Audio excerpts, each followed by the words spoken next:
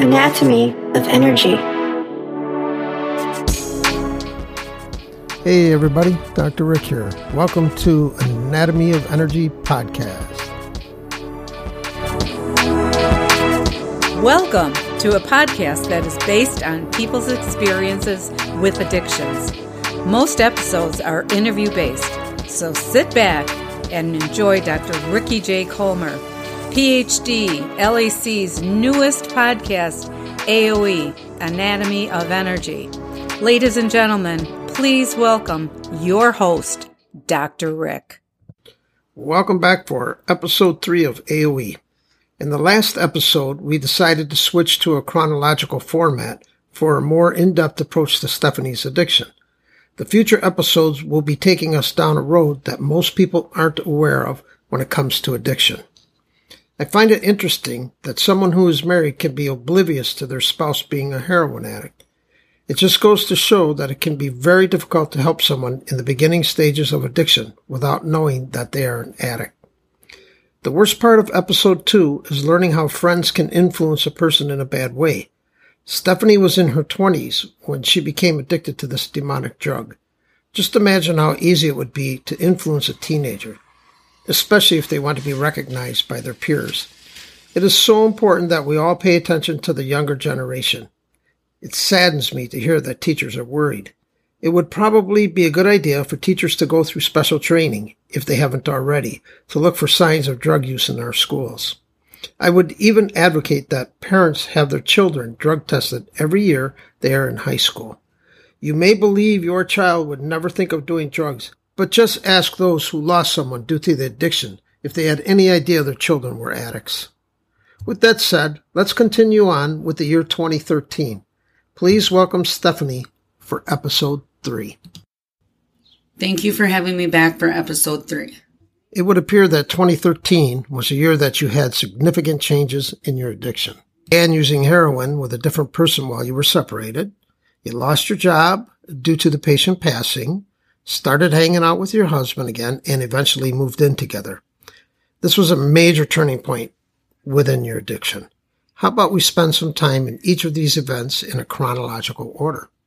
Okay, that sounds good. Should I begin with using heroin with a different person while I was separated? Yeah, that would be the best way. So kind of give us an idea how you met this person, first of all. I've been friends with him for quite some time. Okay. And I started bringing him around my friends who were actively using heroin.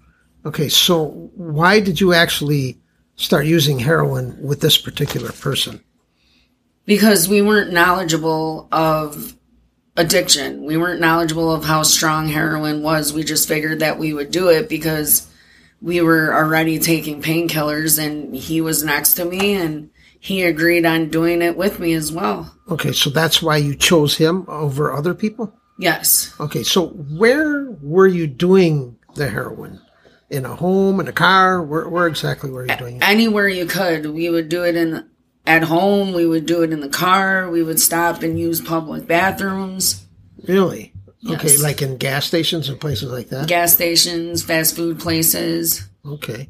And were you real high when you came out of the gas station or whatever? Yes. Did anybody happen to notice you guys were acting weird, strange, different? Or? I'm sure they have, but not that we noticed. Okay. So what type of use were you doing with him? Were you doing needles, snorting, or what were you doing at this time? When we first started out, we were snorting, but at this point... well, just this particular person. Okay, yeah, we were snorting it and then also smoking it. You lost your job due to the patient passing. So why don't you give us an idea of how you felt about that and about him as a person? He was a great man. He was older, and I was working there full time. I would, give him his medicine, feed him, cook for him, clean, everything he needed done. And when he passed away, I was devastated. And after that, my heroin use got a little bit stronger because I started realizing that I would use more based on emotional being. Were you present when he passed, or did somebody call you to let you know? No, I wasn't present. Somebody called to let me know. Okay, they called you, I imagine, on your cell phone. Yes. Where were you at the time that they called? I was at home. Okay, did you start using heroin right away when you heard that, or? I mean, no different than any other day I was. Except I realized that I was using a little bit more. Due to him passing? Yes.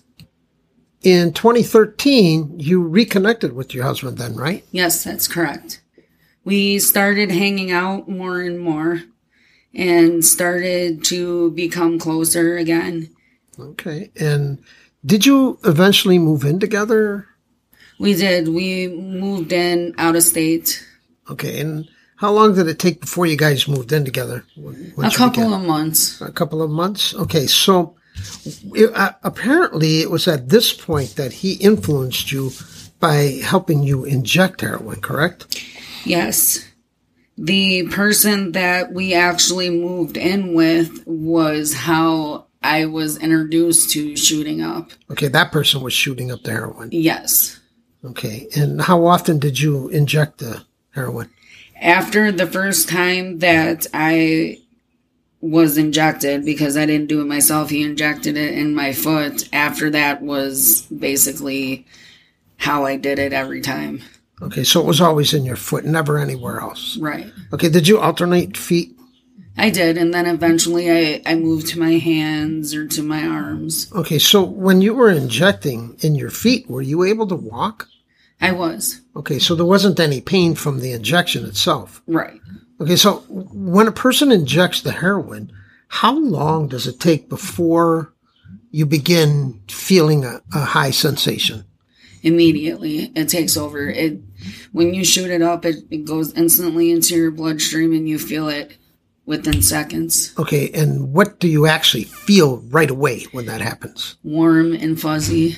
Okay, are you still able to comprehend, or are you kind of out of it in your mind, or? There have been times that I was able to function while being on heroin, and there are other times where you're just out of it. Okay, so the times that you were able to function on the heroin, was it just like a head buzz or a body buzz? What exactly was it? Because most people have no clue what a heroin high is. Right. Okay, so you're able to communicate and think and do things like any other person. You just feel kind of high. Is it kind of like when people smoke pot or something like that, or is it? No, it's not equivalent to smoking pot. It's like taking a painkiller, but times 10. Okay, so, but you are able to function. You are. In most cases, unless you do too much, maybe, perhaps. Correct. Is there different grades of heroin? Not counting fentanyl that they're using today, but are there different grades of heroin?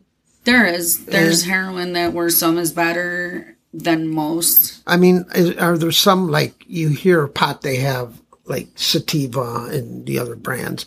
Is it kind of like that? Like you might have one type of heroin that affects the body, one type affects the brain, or is heroin just heroin?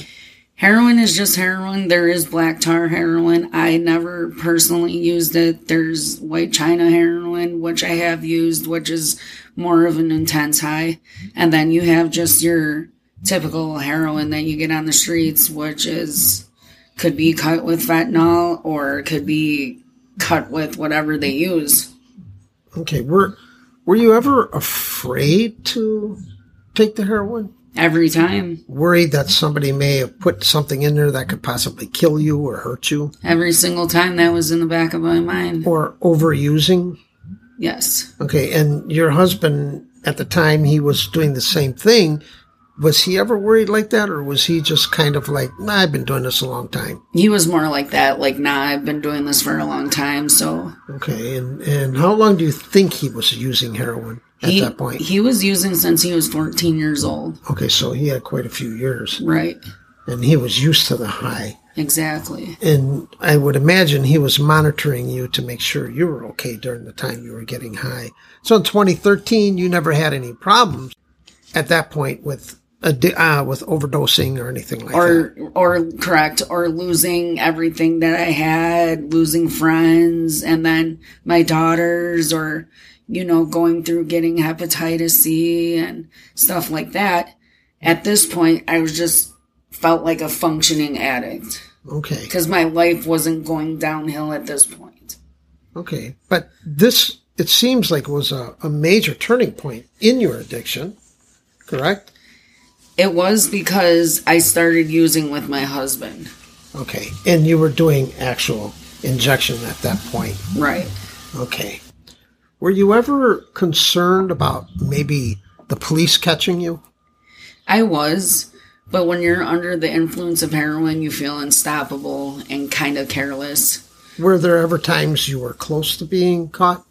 Not at this point in my life, no. Okay, you guys were pretty secret, it sounds like. Yes. Okay, so that's interesting. So at this point, did you ever consider maybe going to rehab? I didn't. I felt that I was unstoppable. I didn't care to go to rehab. At this point, I was thinking in my head, well, I guess it doesn't really matter if it affects my loved ones or not, or my life. Okay, did you feel that was like a form of selfishness or no? Absolutely. Were you thinking about that while you were doing it, or did that come later? I did. I thought about it, but I didn't care at that point. Because the heroin took over. You didn't really care. Right. The heroin makes you feel careless. Ah, okay. Did any of your friends or family members or anyone else know that you were doing heroin like this at that point? Not at this point. It was definitely a very well-kept secret. Okay, so you didn't have to worry about what your friends thought either. It was just you, your husband, and the heroin, basically. Yes, and then also the person that we live with. Okay, thank you. So I think we're going to end the episode at this point so that we can go into 2014, because 2014 had some crazy ups and downs, and we want to be able to cover that, okay? Sounds good. Okay, thank you. Thank you. After listening to episode 3, I found it interesting that heroin users such as Stephanie have no clue regarding the effects of heroin use. This tells me that we as a society are doing a poor job educating the younger generation as to how dangerous this drug really is. Interesting how they don't pay attention to what other people think or witness, and yet they still are able to show compassion. As you heard, emotions can cause an increase in use, and they are easily influenced by other users. Stephanie mentioned that she had no interest in rehab at this point in time. Also, she didn't have any concern for her loved ones or her own life. Heroin had taken complete control. Be sure to tune in to the next episode, as 2014 is when the roller coaster begins. Thanks for tuning in to AOE. If you'd like to make a donation, you can send check or money order to Ricky J. Colmer at 33 North Waukegan Road, Suite 4, Lake Bluff, Illinois, 60044. Make sure you tune in to each episode, as there may be some information that can help save you or a loved one. If you have any questions, feel free to email aoe.anatomyofenergy@gmail.com. Thanks, and have a happy and healthy day.